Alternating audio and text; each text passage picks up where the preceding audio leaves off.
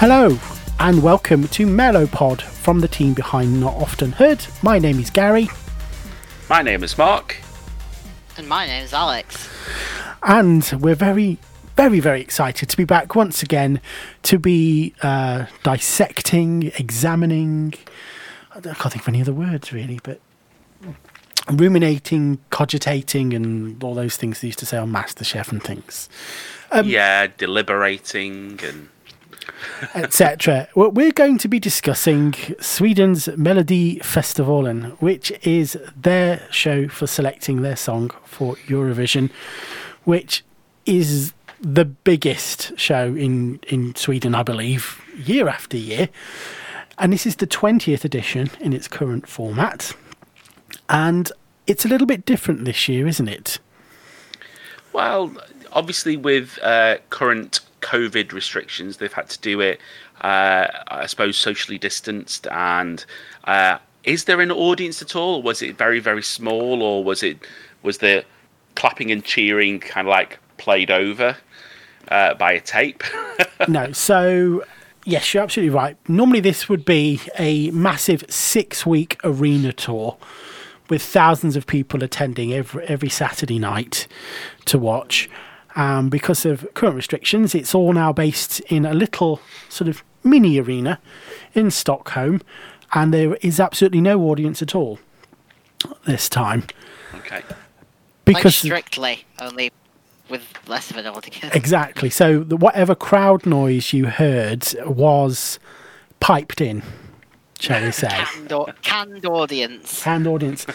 Now, I do want to mention this briefly because Melody Grand Prix in Norway has been running a few weeks, so starting ahead of Melfest. They are doing the same kind of thing. They're studio-based shows, no audience, etc. Yet they are doing, it feels like a much better job at creating an atmosphere for their show. In terms of the applause and really the general background. At times during Melfest, as we'll go through and we'll talk about, there was a background kind of bubble of chatter, like you perhaps would have if you were in the arena, but it felt like you were in the pub and there was just background conversations happening and it was slightly distracting. I could see where they were going. They were trying to replicate what you would get in the arena on a regular show, but it's not a regular show. You don't need to make it feel exactly like that. No. So, starting off on a negative point, aren't we? So I think that's just been this last year on a nutshell. So pretty much. So 7 songs competing tonight. 2 go directly to the final. 2 go to second chance, and 3 get knocked out. Andra Hansen. Sorry, I love saying Andra Hansen. Andra Hansen. Andra Hansen. Don't start with your accent again. We hope by week 6 you'll have it down perfectly, Mark. Oh, I'll be fluent in Swedish by week 6, I'm sure. By the time we reach the final. So our hosts for semi-final number 1 were Lena Philipsson, who is a Melfest veteran, having competed several times in the 80s with songs such as Dansa i Neon, and also in 2004 where she won Melfest and got to go to Eurovision with It Hurts, or Det Runt, to give it its Swedish title. So she started competing in the 80s? She did, yes. Yeah, about 1987 was, you can find her performance from Melfest with the huge I wonder where she got perm. that dress. I wonder where she got that dress from. In fact, I think she may have competed in 86 as well, the year before she did Dancer in Neon. With some great songs, I have to add as well. Veteran. Krista Bjorkman is... Again, sorry, go on. Yeah, just saying, again, it explains the dress. It does. I do... She had that big pink dress with the big... We'll get into it. We can get into it right now. So you're absolutely right. Lena Philipsson was wearing a kind of shocking pink number with a large pussycat bow, which was wonderful. I think it was in tribute to her dress that she wore for when she performed It Hurts at Eurovision, which was the same colour. So But that kind of like the whole having the bright pink and the big bow, for me that feels very 80s. She was just missing the hair. Needed a bit of a perm. Imagine if she just come out with a big frizzy perm, just playing the piano. Missed the trick, but absolutely very good. Lovely nod to the past there. Very camp and completely fitting with the way Melfest often is. Exactly. So, as we said, Lena was joined by Krista Bjorkman, who has been the producer behind Melfest for the last 20 years, almost. This is the 20th edition of Melfest in its current format. And I believe this is going to be Krista Bjorkman's last as producer. Yeah, he Is that why he gave himself the job of presenting? Wow. We'd like to think it's because of current COVID restrictions, etc. It's one less person to have in the studio, and he was going to be there anyway. But you know what? If it's his last contest he's producing, it's his 20th. He'd always said that he wanted to step down after doing the 20th, I believe. So why not? Yeah. Why not get yourself the gig of doing the presenting? Yeah. I mean, Absolutely. 20 years, that's a good run. Definitely good run. And if the rumours are true, he is going to be producing or taking some kind of role in the American Song Contest, which is in the pipeline. So he's moving on to bigger and better things, perhaps. He's certainly got a good track record behind him with Sweden in the last 20 years. Oh, definitely. So we begin by introducing each artist with a little clip of them in Stockholm and a lovely orchestration of the Melody Festival and theme, I think. It's circus style, is the way I've heard it described. And it was nice, because at first I couldn't work out what it was, but after sort of 10 seconds I was like, oh, it's the Melfest theme. Oh, that sounds rather nice. Okay, 10 seconds and counting. Apologies. Siri wanted to talk to me then. I don't know why. Oh, maybe he was feeling lonely. I did like how Krista Bjorkman was described as the Schlager General. I have to just put that in. The Schlager General. The Schlager General. Yeah. Oh, goodness. Shall we move on to the songs? Enough of our waffle. Yes. Yeah. So, song number 1, Kediatu with One Touch. Now, Kediatu is just 19 years old. Like, wow. She came second in Swedish Idol back in 2018. And it's a kind of club/dance song is the way it's been described. Yeah. I just thought this is very modern, actually, as I was watching it. Kind of like the performance, the kind of like the style of the song, the dancers, the staging. I just thought modern, very, very contemporary. Yeah, I thought it was a little bit thin vocally. I wasn't going to bring up the negatives yet, Gary. Oh, sorry.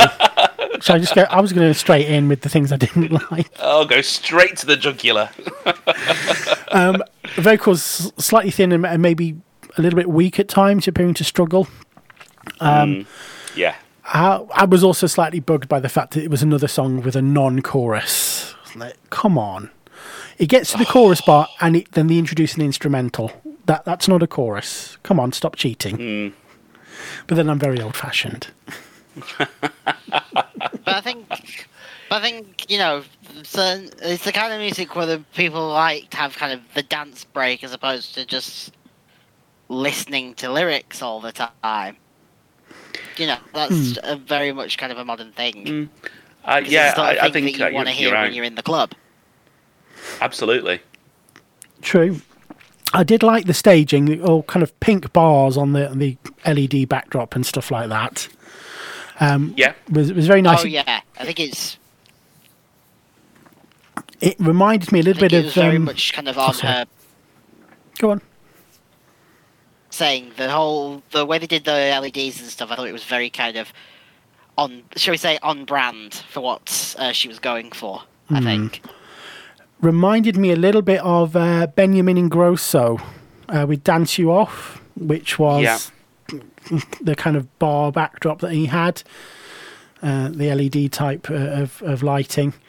So shades of that for me. Looking at the Melfest Bible, which has been published, which I love the detail this document goes into. Special effects and props listed were braids and plenty of accessories. Is that a special effect? I can believe that. You know, the braids on the backup dancers nearly touched the floor. And the camera cuts were approximately 95 of them during this performance. You know, just to go down to the absolute trivia on that one. But when you look at the writers behind it, there's actually some very, very successful people. Joy and Linnea Deb are people behind Heroes, you know, Mons' winning song. Oh, yes. They also did Statements for Lorraine back in 2017 that didn't qualify for the final. Oops. But so they can do stuff like that. But they also did In My Cabana for Margaret in 2018 as well, which was a really just fun pop song. So they've written some really, really good songs actually. And they also wrote You in 2013 for Robin as well. So some strong pedigree of writers behind her. Yeah. Okay, shall we move on to song number 2? Ooh. Song number 2 was Lilla Sister with Pretender. Alex, would you like to kick us off with your thoughts on this one? I think it's nice when the shows have those ones that kind of shake it up a little bit. You know, the songs like the Pretenders we don't get to hear that often in Melody Festival or in Eurovision particularly. You know, it's all a very kind of poppy and cheesy and a little bit campy. And, you know, there's more good music out there than just poppy, cheesy and campy. True, and that... As hard as I know that is for some people to believe. But that is the beauty of something like Melody Festival, and who makes a real effort to cover lots of different genres in the contest. Yeah. It doesn't matter if they think whether or not perhaps the song would do well at Eurovision. It's about representing a wide range of music styles, I think, and showcasing all the different kind of music that can come out of Swedish artists. Feels like that's one of their primary drivers. For this one, I did write down rock, fire, need more pyro. Because I wrote pyros as well. I did like some of the gimmicks that they did do for it. Like, I liked the fact that they had the whole thing with the TV screens going on in the background. I rather liked that. I think for any kind of act that you're going to do, you know, you kind of need that, let's call it a gimmick. Mm-hmm. You know, we had the cool stuff with the lighting before, now we have the fire and the TV screens with this one. We're going to probably talk about some of the ones that the other bands did or did not have. You know, you need a gimmick. Gimmicks help in Eurovision. Absolutely. I thought that those kind of troughs of fire they had at the front of the stage were very effective. But perhaps I would have liked a few more pyro effects, perhaps, you know, a few bangs and flashes. Well, if you're going to do it, go all out. Or burning a fake piano, perhaps. Yeah. One of the things I will say, though, is that I wish that they'd had a consistent style. Because they started off with that kind of, I would say, almost kind of a softer rock style. And I was, okay, yeah, I'm getting into this. And then they just went into that screaming, like You're poison. heavy metalish style. It completely threw me off.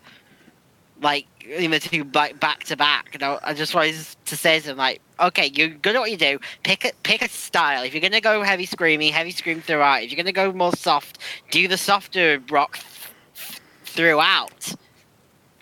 You know, the two kind of they didn't mesh as well as I'm sure they thought it was going to.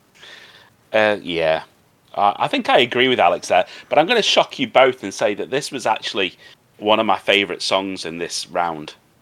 Really? Yeah. I thought the lyrics were great, actually.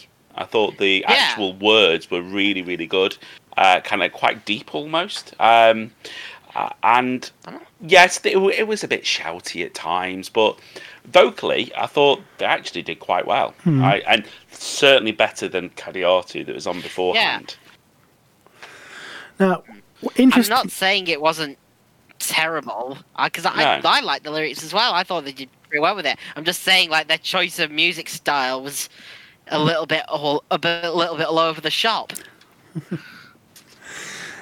Interestingly, when you look at the songwriters behind it, Pala Hammarlund is listed as one of the songwriters, and they are one of the people behind Dolly Style, who sang Dolly Style. They've sung Melfest songs such as Hello Hi and Habibi, which are big favourites of mine. And if you've never heard of Dolly Style, think Japanese kind of cute anime type styling, basically. You know, very bright bubblegum pop. It's completely the opposite end of the spectrum to Lilla Sister. And I just think it's amazing that one of the people that wrote that is also responsible for this, which is a completely different song and genre and style. So, you know, just goes to show you. Don't pigeonhole people, is what I'm saying. Absolutely. Let us move on to Jessica Anderson with Horizon, song number 3. Jessica is no stranger to Melodifestivalen. Having competed several times, she won Melfest with Gimme Your Love back in 2003. She competed in 2004, 2006, 7, 10, 15, and last competed in 18 with Party Voice. Because she was she's an old pro then. She's an old pro, and in Party Voice, she told us she was going to dance like a mother. Which I think reflected, you know, her progression in life and where she was at that point. I like to think. So she's back. And Mark, what did you think of her song? I thought it grew on me. I thought, this is going to be kind of like one of those run-of-the-mill, mid-tempo ballads. But I thought vocally, really, really good. Staging with the big, long, flowy train that she had that was being lifted and flapped by the dancers. I really enjoyed that. But what grabbed me was there was kind of like almost like a really early key change in almost like I think it was right at the start of the second verse, and then there was another key change later on. It was great. I loved that bit. She really liked the key changes. Mm-hmm. Which is what we want. Obs. I like to think... Nothing says Eurovision like a key change. Oh, true. And I like to think... Nothing in the world says Eurovision like a key change. I like to think those wafty bits of fabric were in tribute to Carola and her performance of Invincible back in 2006 at Eurovision. Which same kind of thing. She had long pieces of fabric coming out of her dress that the dancers were wafting at the beginning. So I like to think it's her Part of me thought she was gonna pull a Australia's zero gravity entry, and she'd just be sort of lifted up and started swishing around on a pole, big pole or something. just with these big wreaths of fabric just billowing around her. Wrote down it was anthemic. It really grew on me. The 1 minute snippet that was released earlier on in the week made it sound like it was going to be more of a kind of guitar type song that really wasn't going to float my boat. But the full thing and the performance really changed my opinion, and it lifted it. And I thought, you know what, it's great. The key change is great. I like the costume and the staging. She was belting it out. Oh yeah, she's got a cracking voice. I was just gonna say that. What was the other thing I liked about the dress was that it wasn't just a dress; it was a piece of the staging. Like because the dancers obviously they picked it up, they were like lifting it, billowing it, twirling it around. Like it was a really good little like bit of theatre that they added to the act. Yeah, I agree. It had sort of shades out of Hero from Charlotte Perrelli. I was getting that kind of vibe from it. Similar in style. Oh yeah. The way it was kind of selling it, particularly towards the end. But was it better than Party Voice? Not really sure, to be honest. Leave that up to you. Let's move on to song number 4. Paul Ray and The Missing Piece. So, Paul, again, is a returning artist, taking part in Melody Festival in 2020 with Talking in My Sleep, which finished 6th in the contest. I'm going to struggle to say something positive about this one. We are. Yeah. I think it's... Honestly, for me, this didn't even register. I didn't like it. I didn't hate it. But for me, I just felt it was a bit... Nah. That's exactly what I wrote on my notes. Meh. Meh. Just meh. That's all I can really say about it. Just meh. It was really pared back, wasn't it? And I felt that he wasn't. I felt like he was sing-speaking most of the way through it. I didn't really feel like there was any real strong vocals there. But again, I can see it would appeal to a certain section of the population, basically, young fangirls. If I'm being honest, because he's pleasing on the eye. I can see that. I can totally see that. But and that there are some nice little effects that they used. Yeah, I thought the particle effect that they used to dissolve him was. Unfortunately, they reconstituted him as well. I was about to say that bit felt very kind of like, oh my god, it's Infinity War all over again. Thanos has done the snap, and half the population has vanished and taken this one with him. So, not safe to say, not our favourites, to be honest. But, no. Oh well. No, a little lacking. Now, something that was a little bit more up our street was song number 5, Orvingarna, with Tänka inte alls gå hem. Oh, Swedish take that. I did the first note I put was Årsfingarna, as in swing. It was very take that though, wasn't it? Like not like original take that, like reboot when they came back and all were wearing suits take that. Well, that is exactly what they are. They took part way back in the 90s with Eloise when they won the ticket. Oh. In 1993, they won Melfest and took Eloise to Eurovision, which placed 7th at the time. They competed again in 95 and 99 and 2002. Then they disappeared until 2019, and they came back with I Do. Yeah. So you're right. It's very similar to Take That's trajectory. Hugely successful in the 90s, then go away for a little bit, then come back slightly more mature. But singing some banging pop songs. This was right up my street. It was Schlagertastic, wasn't it? It was properly old style Swedish dance band pop music. It's like from like 20 years ago, sort of thing. Yeah, I loved the staging of it. I loved the music style. I really liked some of their harmonies. Oh, they can belt out a tune. That's Like, for I sure. thought the whole thing was. I thought the whole thing was really good. And bless them, they tried to do a bit of choreo, and there were several moments where one of the members was slightly out of step and was turning That a endeared me to them fraction even later. more. That endeared them to me even more. I mean, these guys range from 48 through to 52, and to be honest, they don't necessarily look like that. They are looking very good for their ages, I have to say. But for them to still crack on with the choreo, I don't blame them. I like the staging as well.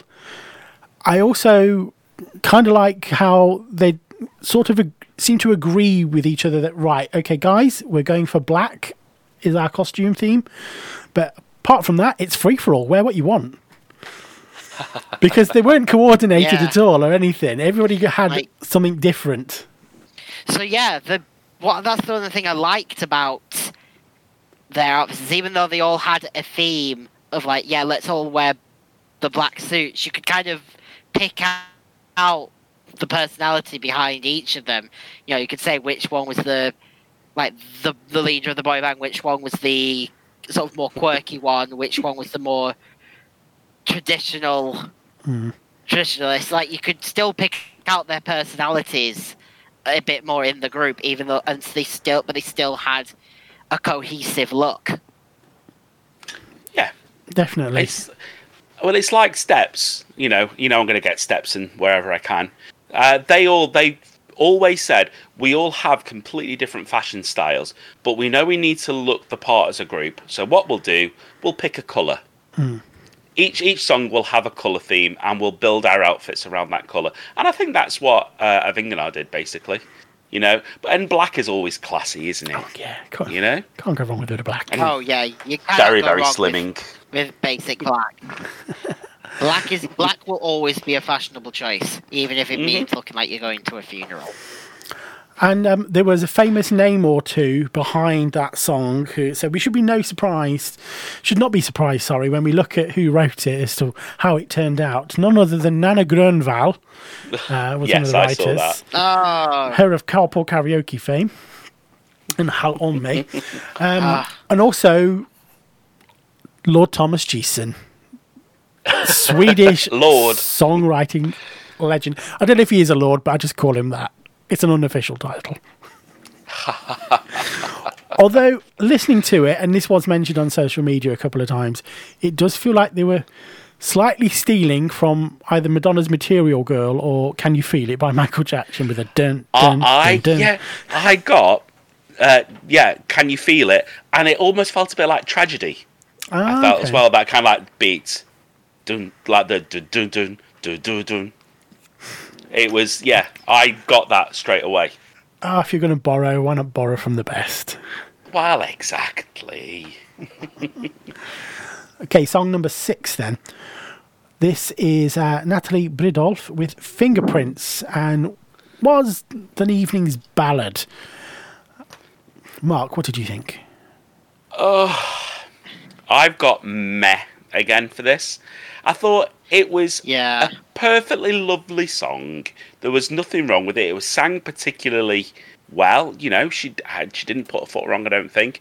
But I just wasn't. It didn't spark joy within me. I was just a bit like, oh, it's a ballad. It's nice. It's not going to win. That's what I felt. Remember what I was saying earlier about how in these kind of contests you need a gimmick? I don't think you always do need a gimmick, though. Yeah, but at least have something that makes it a little bit special. Like, for this, it was like, okay, what we're going to do is just have the spotlight. Then we're going to pulse the lights up, and then we're going to bring the lights back down. Then we're going to pulse the lights again, then we're going to bring the lights back down again. And it was like, I can think of a million things that were like that. Yes, I think you're right there. There are lots of ballads are like that. Good Lord, at least try and put some kind of a gimmick in. I mean, yeah, Cheetah Verse had a ballad with her winning entry, but at least, she said, right, my lyrics are about Phoenix. Let's add some pirate pyrotechnics to this. Hmm. You know, she Mhm. did some kind of a thing to it, at least, just to elevate it. That's what I needed from this piece, just some elevation. I thought it was nice that we had some simple staging. It was classy. The theme is described as vague sensation in the Melfest Bible. Fake sensation. Vague sensation. I would describe her performance as being like her dress. Beige. Oh. It does have some pretty well-known people behind it, though, including Andreas Johansson, who wrote "Too Late for Love" in 2019, which obviously won the whole thing. Ah. So strong writing team behind it. Okay, Very let's strong writing team. move on to song number 7, the final one for the evening, which was Danny Saucedo with Dandy Dancer. After a bit, when I first saw the title release for that, I was like, ooh, it's in Swedish. And he's not... I don't believe he's sung in Swedish before. He competed in 2009 with Baby Goodbye, in The Club in 2011, and then in 2012 with Amazing. So it's actually been 9 years since he's appeared as an artist at Melfest. Although he has hosted in 2013 and he was a songwriter in 2016. So it was nice to see him back, even though it felt like, he's never really been away because he's a familiar face. I must say that he's a name that I recognised and thought he's been in this a lot and quite recently. I didn't realise that it's been that long since he's actually competed. See, memory cheats. Mm-hmm. A fun fact for you, this entry has just 20 camera cuts, the least of all of the performances this evening. And that, I think, is all down to the unique way it was staged. Yeah. I liked the way it was staged. I liked the idea of it starting off it just being focused in one place and everything kind of shifted around. And then for like the climax, it sort of burst out the box and finished it off. Quite literally bursting out of his box. So it was a room made of cardboard boxes, as if he was packing up to go move house or something like that. And you thought, Mark, that he was using some kind of travelator or treadmill setup, didn't you? Yeah, and I was watching it kind of like earlier, and it was almost like it was scrambling my brain, me trying to kind of like picture that actually it's not the floor that's moving, it's the room of cardboard boxes around him. And I'm kind of like looking at it and thinking, no, it's the floor. I can't kind of like get my head around it. It's quite clever. It's quite clever. It's very well staged. It is a room constructed on a rig with a fixed camera at the beginning, and it basically moves side to side, back and forth. So it looks like Danny is actually gliding across the floor to this room, and he's actually not at all. He's standing still for a lot of it, and the room around him is moving, and it's very, very effective. Although it did make me think that, is this sponsored by IKEA or something with all these cardboard boxes? Very, very well done. But in terms of the song, I was getting strong Justin Timberlake vibes from him, kind of dance with me kind of thing. Yeah, I can see that. I can see it. I think I like the song. Yeah, it's grown on me a lot. It's a little bit repetitive, I think. Just a smidge. It was okay. It wasn't an immediate banger for me. It wasn't something that grabbed me. No. Maybe I was slightly distracted by his outfit, which was a jacket and trousers, which is sort of white with spray painted purple that makes him look like the Milka cow, the chocolate bar. Yes. Yeah. That's what I was thinking. Hilarious. Oh Yes, my gosh. it wasn't a bad song. One of the kind of like catchier ones of the night, I thought. Well, you said you have listened to it a couple of times since then, haven't you? Yeah, I kind of like, obviously, we've recorded this podcast a short period of time after we just finished our Not Often Heard show, and I played it. I just had it on YouTube, and I played it about 3 times, one just after the other. And I was like, oh yeah, it's kind of, I can groove this, I can dig it, I can bop on my seat to it, It's catchy. It is catchy. It's not a complex song, I don't think. But it's nice enough. I like it. Okay, moving on briefly to talk about the interval act. So, Melfest interval acts, certainly over the last few years, have been more about comic set pieces and little sketches and stuff. And Lena Phillipson's always down for doing a bit of comedy. This year was no exception.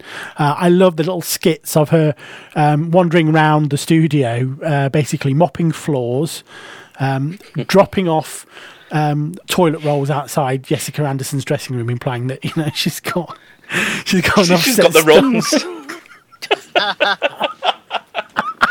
Do you know what? Actually, and this isn't the interval act, but right at the start of the whole show, I was a little bit taken aback at them filming Lena Phillipson's getting ready routine in the shower.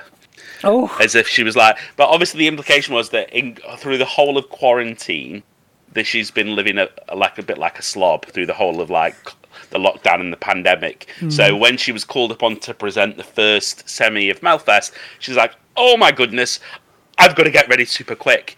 And she was shown in the shower. Obviously, they didn't show any rude bits, but they implied that she was shaving her down below areas. They implied a lot. Yeah, they implied a lot of things that we didn't need implying. No, I didn't need that. No, we didn't need it was hilarious, but I didn't need it. Just like during the retrospective of Melfest 2002 that they did straight after, we saw little clips of legends like Kiki Danielsson flinging her merkin around by the looks of it. I think it was some wigs. It was the wigs, but the way they were holding and the positioning, and I was like, oh, Kiki, please. It's like, oof. I've just had a thought. Was Lena Phillipson throwing shade against Jessica Anderson by dropping toilet rolls off at her door? Because trying to say, well, that's the reason we have to waft your dress because it's a little bit smelly. Oh. Whoa, Jessica. Oh, shady. That's a ripe one. Oh, that was shady. Sorry. Shame on you. And then that was followed by Lena Phillipson doing her classic Melfest song, Dance at E Neon, in a lounge style, which I thought was really good fun as well. She was having the time of her life up there. Okay, let's go on to the results. So we announced our first qualifier, which was Danny Salcedo with Dandy Dancer. Surprised to me. No. Not surprised at all. No, I think we all expected that. Then we announced the 2 Andra Johansson songs, and I had this pinned down for Jessica Anderson and Paul Ray going to AC. Yeah. And very surprised to see Lila's sister getting the ticket to Second Chance. Yeah, I was pleased though. I bet. And Paul Ray. So that meant, sadly, we said goodbye to Jessica Anderson, because also going straight to the final was Arvingana, which I was really, really happy about, because I thought they might be a second chancer. Shows there's an appetite for him, I think. Yeah. That kind of like old style, schlagery, poppy, upbeat sort of thing. It gives me hope, because we may see more of that in future contests if they say, well, actually, there's a market for that. People do like that kind of song normally. So it does mean that, unfortunately, all our female artists for this semi have sadly been eliminated. It was an all-male lineup progressing through the contest, which is a shame. Yeah. But But I think it will be balanced out in future semis, definitely. yes, I definitely think so. There's some really fun acts coming up. Really excited. Overall, I think, considering the conditions they're having to work under, it was still an excellent show. Professionally wise, it was fantastic. And I don't think you wouldn't never have really realised that there was no audience there, really. And apart from the fact that they didn't pan out to the audience like they would usually do. I couldn't tell that there was nobody there. I think they did a fairly decent job at that. I think being able to directly compare to Norway's MGP, Norway do it better at creating an atmosphere. Okay. The crowd noise sounds a little bit more fake. I know it's fake for both shows, but it just, I don't know, for a Melfest, it wasn't quite the right kind of fake noise, if you know what I mean. It wasn't quite Swedish enough. No. That crowd was it was too generic. We need to make it more Swedish. I also miss the interaction with the artist as well, because there was very little chat until the end with them, and even then that was kind of filling a little bit of time as they reconstructed the set for performances and things like that. Yeah. Again, MGP does it slightly better by throwing to the artist family and friends straight after they performed on like a Zoom type call, and having a brief chat with them, and after every performance, sort of screens slide in from the side, and you get to see the audience watching at home that have agreed to be filmed and stuff. That's so nice. you can see the interaction. You can see people in their homes just watching the TV show, and so this. Yeah. It just feels better. I just think MGP have struck the right kind of balance, whereas Melfest need to work on it a little bit more. But hey, you know what? It's difficult circumstances. They're still doing a fantastic job. Yeah, and I suppose they don't want to be seen to just be copying what's happening in Norway. Absolutely. Either. So 1 down, 5 shows to go. I'm going to be honest here and say, although I enjoyed some of the acts in this first semi-final, I do hope there's a slight uptick in quality of songs. We shall wait and see. Yeah. Okay, so that is about it from us for this edition of Mellowpod. We hope you enjoyed it. We shall be back next week where we cover semi number 2. Looking forward to it. Okay, until next time, it's hey Dor from me. It's bye-bye from me. And it's goodbye from me.